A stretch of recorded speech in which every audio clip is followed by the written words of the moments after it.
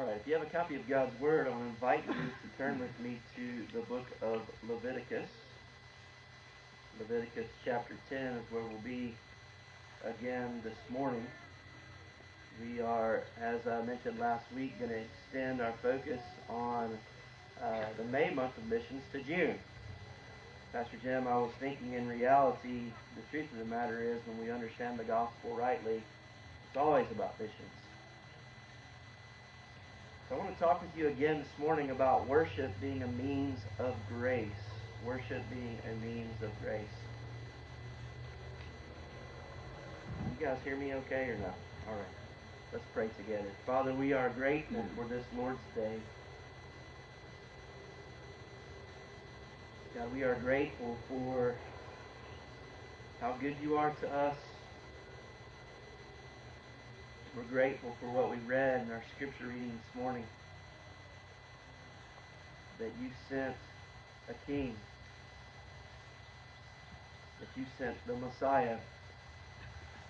And that he would shepherd his people. Father, we need to be shepherded. We are your sheep. We are the people of your pasture by your grace. And so, Father, we pray, God, even now, that through the ministry of your Spirit to your people, to our hearts, that you'll take your word, and first of all, you'll unfold it for us.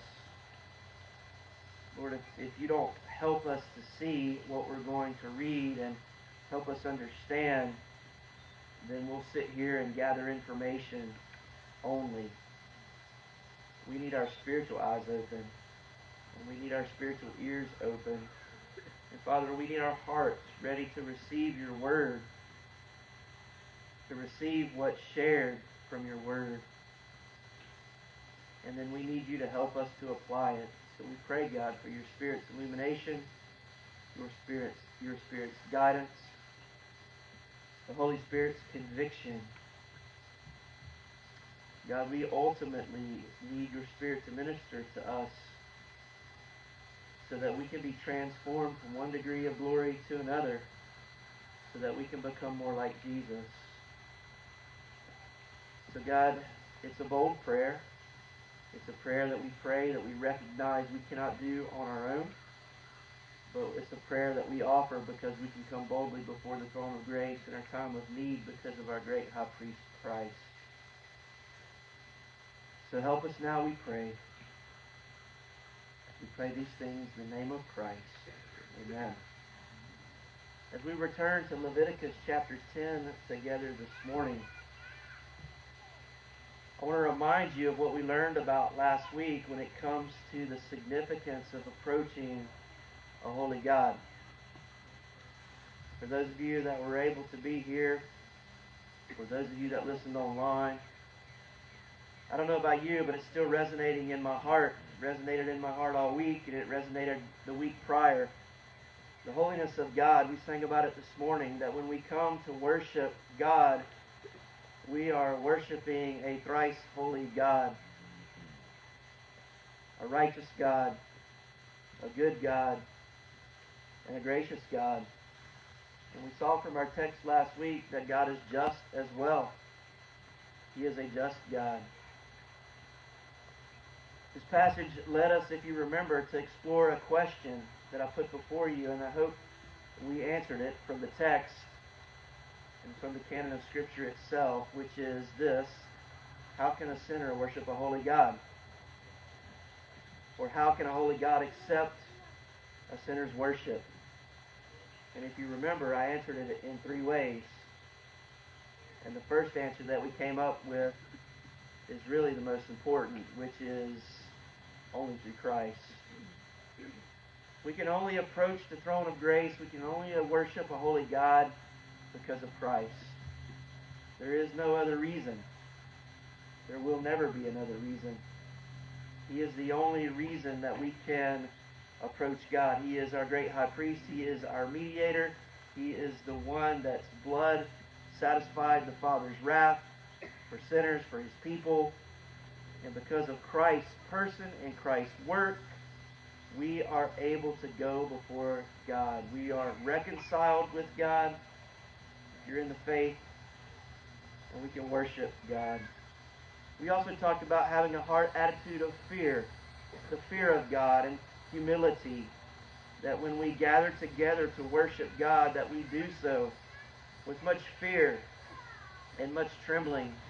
That while, yes, we're able to boldly approach the throne of grace because of Christ, heeding the counsel of Solomon and Ecclesiastes, we need to remember who it is we're approaching and let our words be few. Then we also talked about that when we worship God, we worship according to His Word.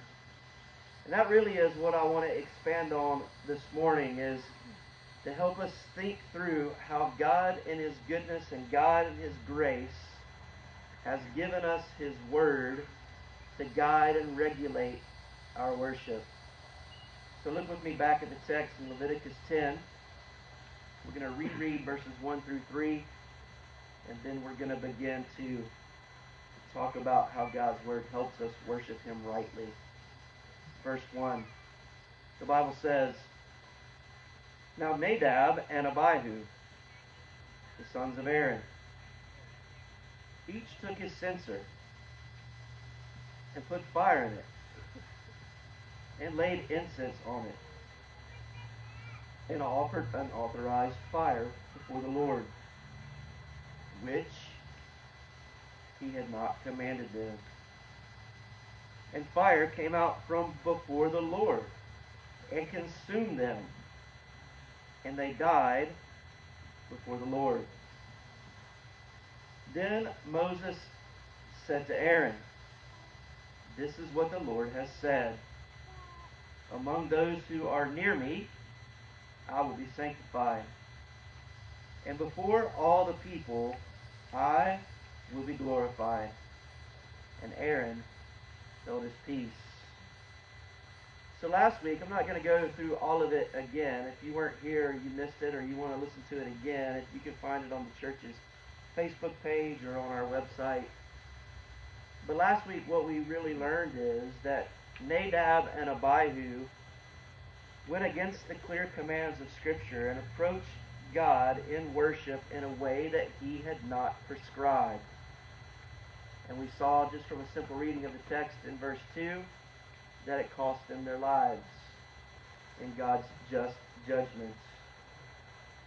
The Bible says that they offered unauthorized fire. If you're reading the King James, I believe it says strange fire. And all it's getting at is the things that we discussed last week, that they, again, went against God's command, which the end of verse 1 is helpful, and it tells us when it says they did basically what He had not commanded them.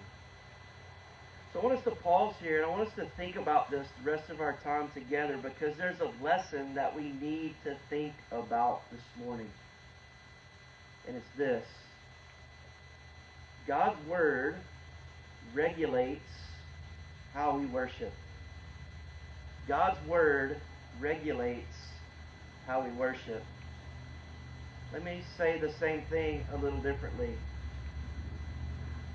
We don't have the right, we don't have the freedom,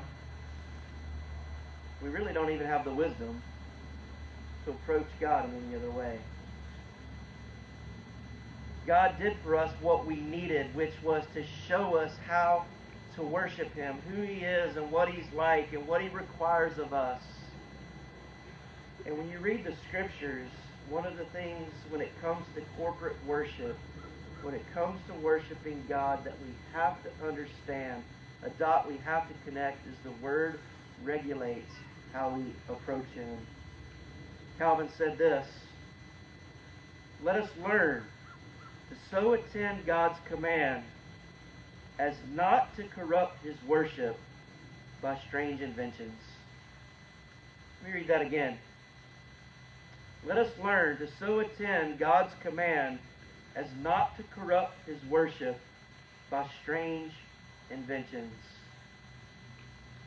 Now, if we took just a moment and we were to survey the evangelical culture at large, one of the things that we would see is that we are eat up as an evangelical culture with strange inventions when it comes to worshiping God. There are all kinds of things that people are trying to do, whether it's drama or skits, that the Scriptures don't prescribe. And some even move beyond that to things that are even more out of bounds. For example, there has been a movement over the years to substitute the fruit of the vine and the bread that represents Christ's body with some other types of material, right? So instead of drinking wine or drinking grape juice or whatever fruit of the vine that's used for communion, which the Scriptures prescribe, some have tried to use soda or other beverages. That's what I'm talking about. Those are strange inventions that are added by human wisdom, that are out of the bounds of Scripture. We don't have the right to change it. We don't have a right to do any of these things. It's off limits. Now, I think we know this. It shouldn't surprise us that God's Word regulates worship, should it? Because God's Word is sufficient. We've talked about that. God's Word is complete. We've talked about that. God's Word is inspired and inerrant. We've talked about that. And God in His goodness has given us exactly what we need for life and godliness, and that would include corporate worship. So I want you to think about with me for just a minute the book of Genesis. If we were to go to the book of Genesis and do a quick study of Genesis chapter 1, 2, and 3, we've talked about this over the years as well. Genesis 1 through 11, chapters 1 through 11 are really the foundation for our faith. When you look at chapters 1, 2, and 3 in particular, one of the things that you notice very clearly, if you think about it in your mind, is when God placed Adam and Eve in the garden, He did not leave them to themselves, did He? He did not say, here you go, do whatever you want, did He? No, He didn't. In fact, when you look at Genesis chapter 1 and you look at Genesis chapter 2, one of the things that's very clear in those two chapters is God was very specific. God is a God of order. God is a God of design. God is a God that gives commands that are good to His people. And when you look at Genesis 1 and you look at Genesis 2, one of the things that you notice very clearly is God's Word, as He spoke to Adam and Eve, regulated life in the garden. He told them what to do. He told them what to eat. He told them they were to work. He told them they were to be fruitful and multiply. And He told them what was also off limits, what was prohibited. So when we look at the rest of Scripture, it shouldn't surprise us that as the Scripture unfolds and Revelation unfolds for us in the canon of Scripture, it shouldn't surprise us that God still regulates worship, not only for Adam and Eve, but for us as well. We could take a quick stop in chapter 3 and even survey our own life now and our culture now and our world now and realize the devastating effects of going against God's created design. Because in chapter 3, what happened to Adam and Eve? They didn't fulfill their creative purpose, and instead of worshiping God alone, they worshiped themselves and usurped God's authority by placing their authority above God's authority and rebelled against God's clear command. They basically said this: God, we want to be worshipped. We want to be like God. We want to be like you. They went against God's regulative principle. We can fast forward to Exodus chapter 20. In fact, I'd like for you to go there with me, Exodus chapter 20. Most of you probably already know when you get to Exodus chapter 20 what you find in the first couple of verses that are there. I'll give you a hint while you're turning there, either with your phone or your tablet or your Bible. There are 10 of them, where we find the 10 Commandments. So one of the things that we see is God not only regulated life in the garden, but God regulates life by His Word for His people as He's setting up the nation of Israel and He's getting them ready for the Messiah. And I want you to look with me at the first 3 verses. God is so clear. He's so good. He's so kind. We need this because of Genesis 3. We need this prior to Genesis 3. We need God to tell us who He is, what He's like, and how to worship Him. Look at verse 1. And God spoke all these words, saying, I am the Lord, Yahweh, your God, who brought you out of the land of Egypt, out of the house of slavery. Look at verse 3. You shall have no other gods before me. What is he doing when it comes to worship? What is he regulating when it comes to worship? Why is this so significant? What's so significant about this moment? What God is doing is he is clearly telling us who to worship. He's saying, worship me.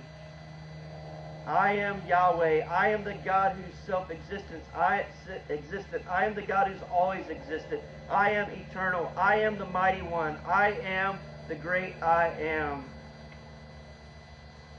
There is no one beside me. Who do we worship? We worship God. Go to verse 4. Not only did he tell us who to worship, but he told us how. Verse 4. You should not make for yourself a carved image or any likeness of anything that is in heaven above, or that is in the earth beneath, or that is in the water under the earth. Verse 5.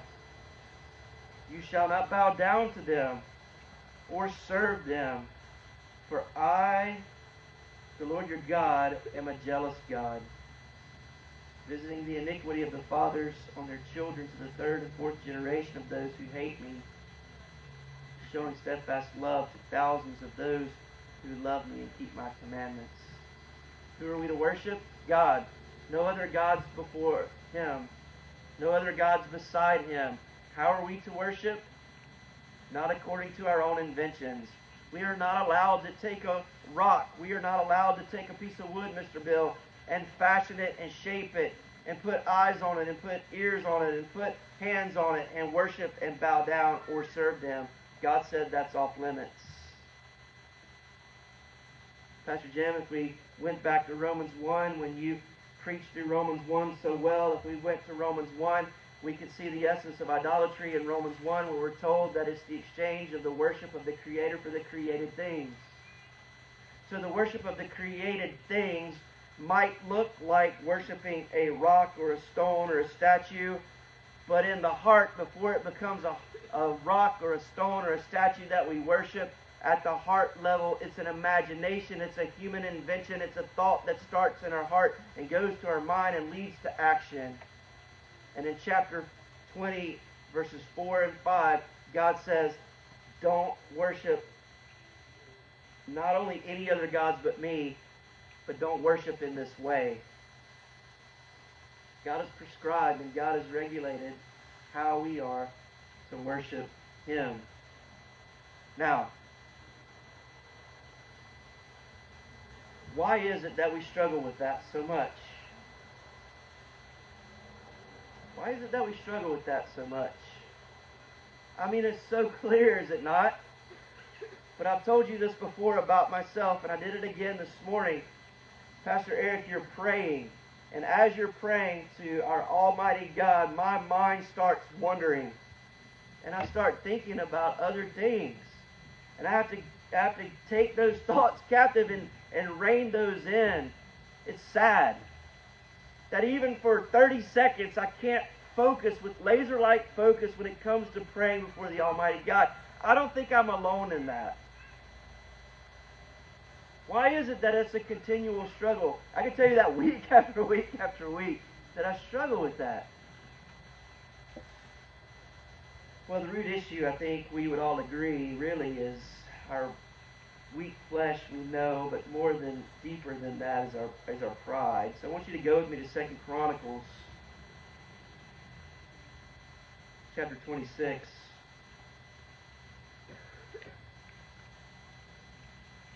Because one of the things that you need to understand is Nadab and Abihu were not the only people that tried to offer unauthorized fire before God. When you come to 2 Chronicles chapter 26, there's another brother that did the exact same thing. King Uzziah. 2 Chronicles chapter 26. There's a lot to read there. You can read the whole chapter to get a better picture of what he was like and how far he fell here. But look at verse 15. In Jerusalem, he made machines, talking about Uzziah, invented by skillful men to be on the towers, on the corners, to shoot arrows and great stones. That's pretty awesome. That'd be kind of fun to think about, talk about, but let's move on. And his fame spread far. Now listen to this. This is like the warning light on your dashboard right now. We need to be paying attention. For he was marvelously helped till he was strong. Verse 16. But when he was strong, he grew proud to his destruction. For he was unfaithful to the Lord his God, and entered the temple of the Lord to burn incense on the altar of incense. Let's think about that for a moment. When we looked at Exodus chapter 30 last week, if we just thought about Exodus chapter 30, was King Uzziah allowed to do that? No. It's an echo back to Leviticus chapter 10, is it not? He is breaking God's regulated commands of how to worship him. And God in his grace puts people in his path to intervene. But Uzziah doesn't listen. Look at verse 17. But Azariah the priest went in after him with 80 priests of the Lord who were men of valor. Man, that's awesome. These guys loved God. They were passionate about God's glory. They loved God's word, and they were passionate about right worship of God. May it be said of us at Everglades that our men are men of valor, that they love God. It's awesome. And they withstood King Uzziah. They didn't bow down to cultural pressure. They didn't bow down to the fact that this was the king. They feared God more than any human, even the king that could take their life. Man, we need some men like that, amen? Listen to what they said. 81 priests, counting Azariah. 81 people. 81 people. Think about that, telling him what we're about to read. It is not for you, Uzziah, to burn incense to the Lord, but for the priests, the son of Aaron, who are consecrated to burn incense. Go out of the sanctuary, for you have done wrong, and it will bring you no honor from the Lord. Oh, but look at verse 19. His heart's already gone the wrong direction. Then Uzziah was angry. Now he had a censer in his hand to burn incense, and when he became angry with the priests, God is just and jealous. Remember what we read in verse 5 of Exodus 20? He's jealous for his own glory. Leprosy broke out on Uzziah's forehead in the presence of the priest in the house of the Lord by the altar of incense. And Azariah, the chief priest, and the priest looked at him, and behold, he was leprous in his forehead. And they rushed him out quickly, and he himself hurried to go out because the Lord had struck him. This is sad, verse 21. King Uzziah was a leper to the day of his death, and being a leper lived in a separate house, where he was excluded from the house of the Lord. You could go back and read the book of the law and see what all that means in regards to leprosy and what that meant socially and what that meant importantly to the worship of God and where they could and where they could not go. I would encourage you to do that. You'll get a better understanding of the significance of this moment. But do you see Uzziah's pride? He goes against God's word. He goes against God's priests. He goes against godly wise counsel, and he still wants to do his own thing. Brothers and sisters, let's be mindful of how God wants to be worshipped. Let's be mindful of his word. Let's be mindful of what he says in his word. We don't have the right. We don't have the freedom. We don't have the wisdom to do anything and everything that we want. God has prescribed how we come to Him. Now, you should be thinking this question. What does this mean for us today? We live in the 21st century. Everything that you've been studying so far is the Old Testament. And didn't Christ fulfill the law? So what does this mean for us today? Those are good questions. And we should be thinking in that direction. You know what that means for us today?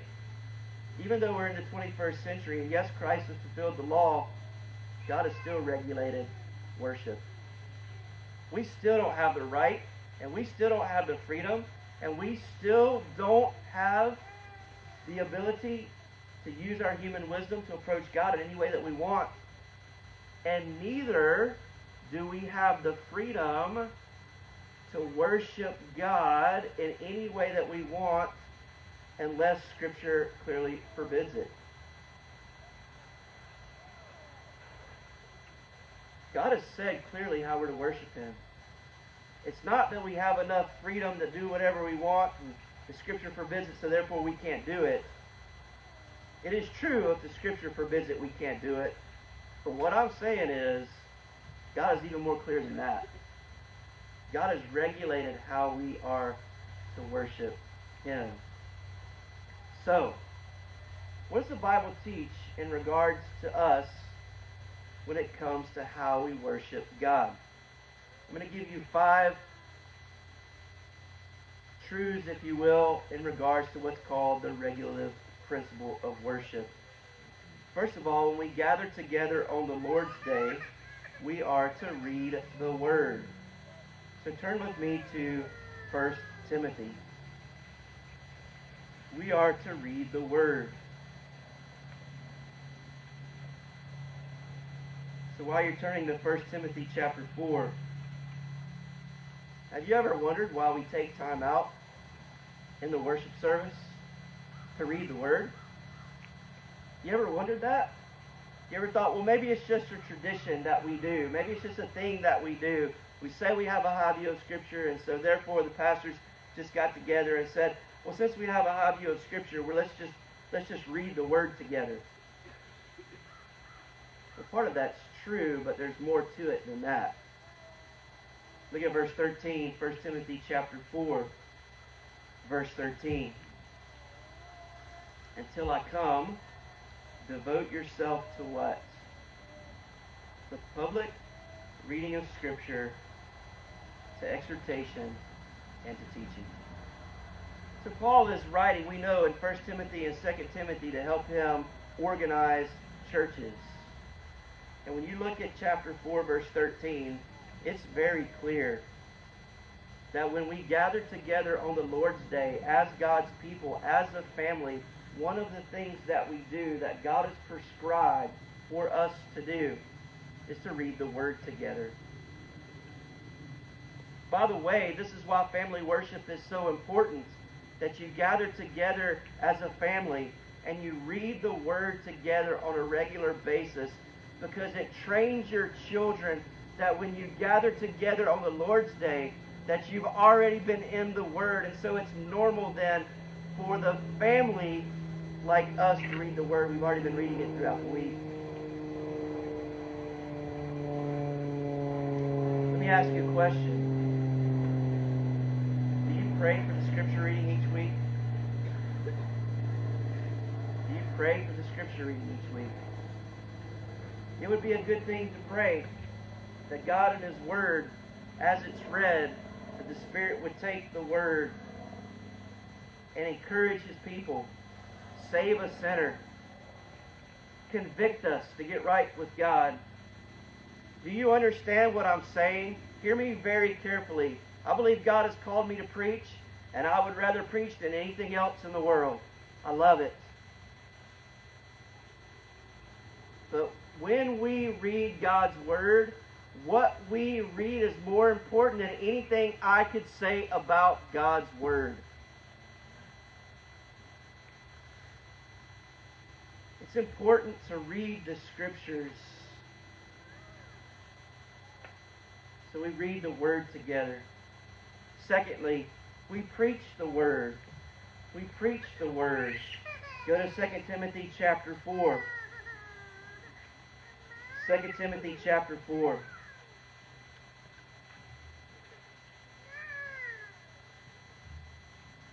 2 Timothy chapter 4.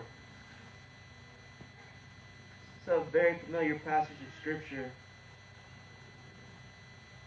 Verse 1. I charge you in the presence of God and of Christ Jesus, who is to judge the living and the dead,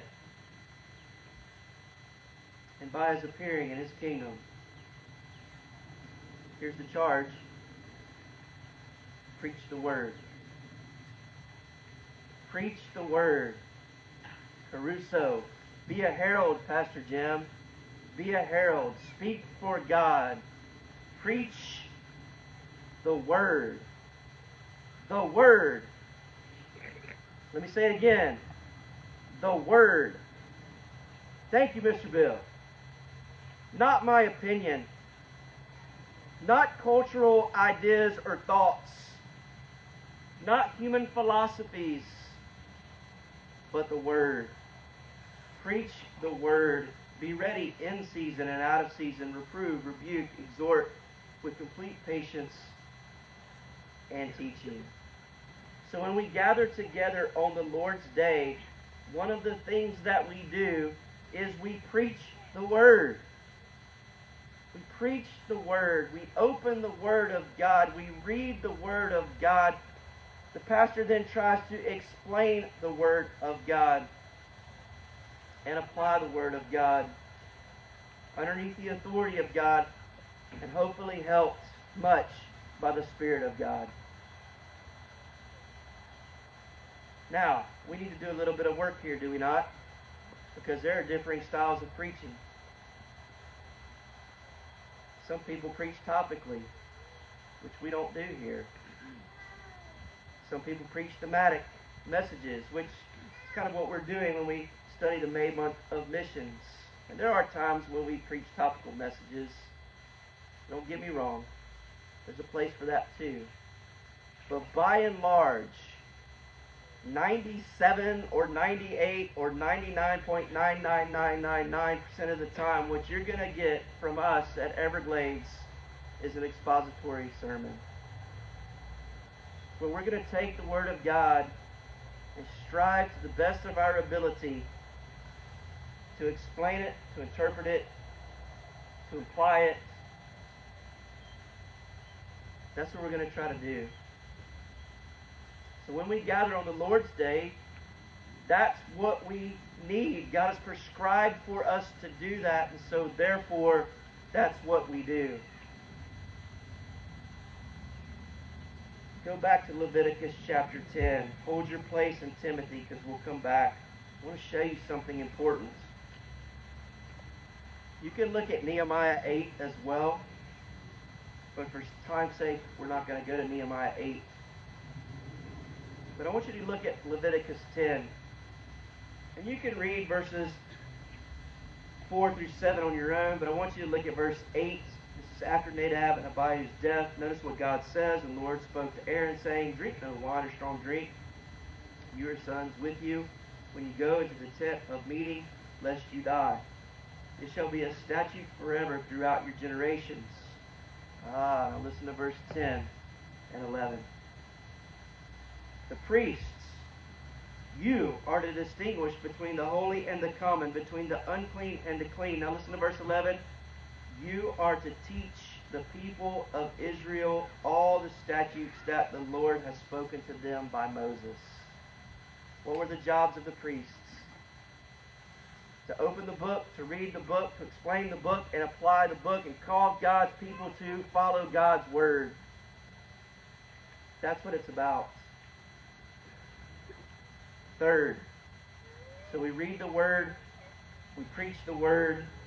Third, we pray the word.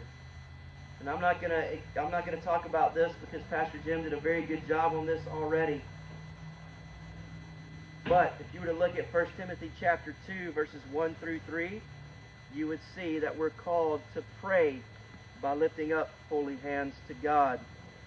If you were to look at Matthew chapter 21, verse 13, where Jesus cleanses the temple and says, my house should be a what? a house of prayer, but you've made it a den of thieves. We are to pray the Word when we gather together. So we read the Word, we preach the Word, we pray the Word. Number 4, we sing the Word. We sing the Word. Now I do want you to look with me at Ephesians 5. This thing go dead?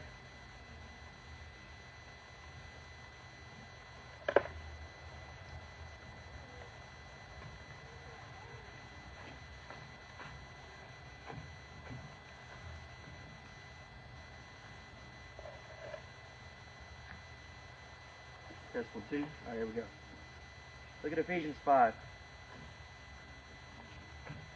Let me catch up with you. No, that's all right, buddy. I'll just use this one. Thank you, though. I'm grateful for these young men who faithfully serve us each week, aren't you? Look at verse 19, Ephesians chapter 5.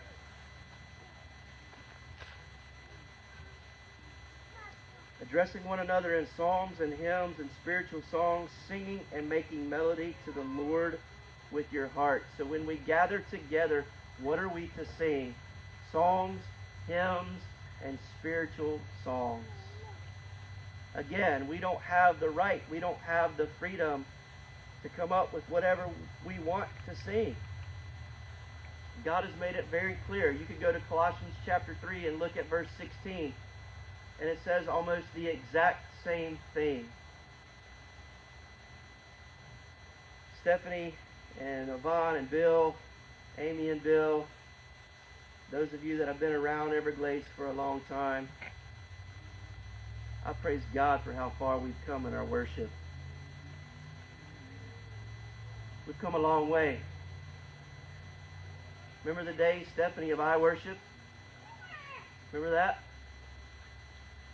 Remember the days of those awkward songs where you're singing along with something else and it always pauses when you're not ready, or then even more importantly than that, there wasn't a lot of substance to what we were singing. When we sing psalms, we're singing God's Word. You ever thought about the fact that God cares so much about what we sing that He gave us an entire book of the Bible that has 150 chapters that's devoted to what we should be singing? The book of Psalms is a hymn book. So when we sing Psalm 23, and last week and the week before and the week before and the week before we sang Psalm 1, we're singing inspired scripture, a hymn book that God has put there to regulate how we are to worship Him. And then God's given some other commands that we can sing hymns, and so it matters what we sing, that what we sing has substance to it, that it should be like we're singing Scripture.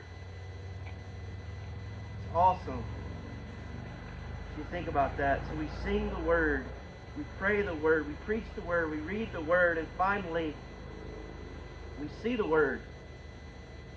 What do I mean by that? Well, Pastor Eric has already taught us. So has Pastor Tom. You already know the answer to this question. How do we see the Word? I don't mean with your eyes when you're reading the Bible. What do I mean? Through the Lord's Supper and baptism. The picture of the gospel. We see the gospel on display. By the way, it's such an important deal that it regulates our worship that unless providentially hindered, let us not forget we've covenanted together to be there to celebrate the Lord's Supper, and we've covenanted together to be there when someone's baptized. We've made a promise. But that's how important it is that we understand part of how God regulates worship. Listen, these 5 truths make up the regulative principle that guides how we are to approach God. These are the 5 things that we ought to be about. In fact, it was so important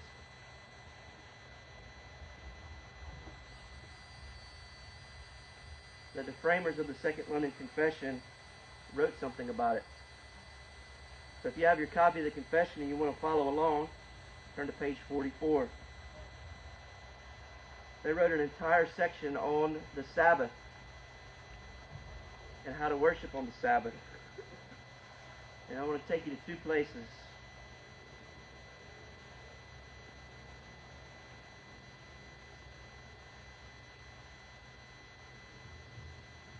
Page 44.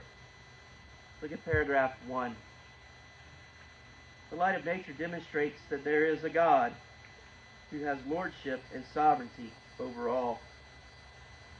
He is just and good and does good to everyone. Therefore, he should be feared, loved, praised, called on, trusted in, served with all the heart and all the soul and all the strength. Now listen. But the acceptable way to worship the true God is instituted by Him, and it is delimited or limited by His own revealed will. Thus, He may not be worshipped according to human imagination or inventions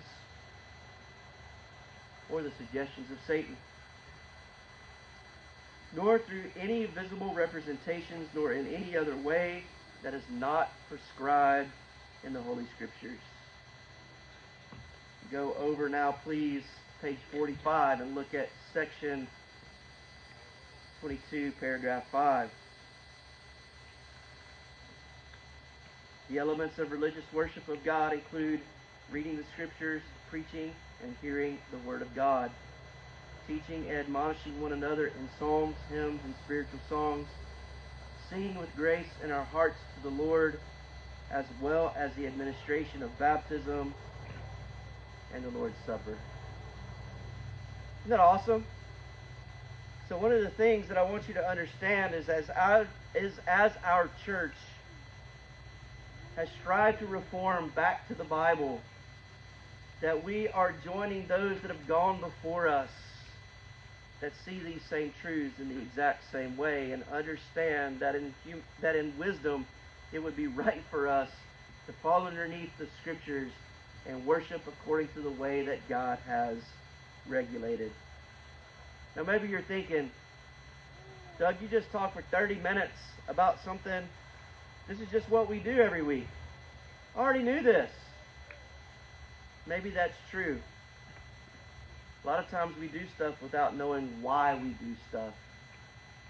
And not only that, but we need to be reminded constantly of why we do what we do, so that's passed on to the next generation. Let me end with this. Go back to Leviticus chapter 10. I want you to notice one thing very quickly. Look at verse 3.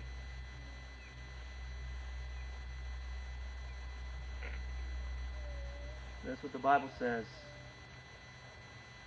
Then Moses said to Aaron, this is what the Lord has said. This is so powerful. Among those who are near me, I will be sanctified, or I will be set apart as holy. I will not be seen as common. I will not be watered down. I will not be changed. I will be set apart in their hearts by those who are near me. And before all the people, I will be glorified. When we worship God according to His Word and His way, as He's regulated and prescribed in His Scriptures, there's a nearness that comes between God and His people and God. And in our hearts, we recognize that God is holy, that God is righteous, and that God is good, and that God is worthy of worship and praise. And then He'll be glorified. Pray together. Father, I thank You for this day. So much that needs to be still said.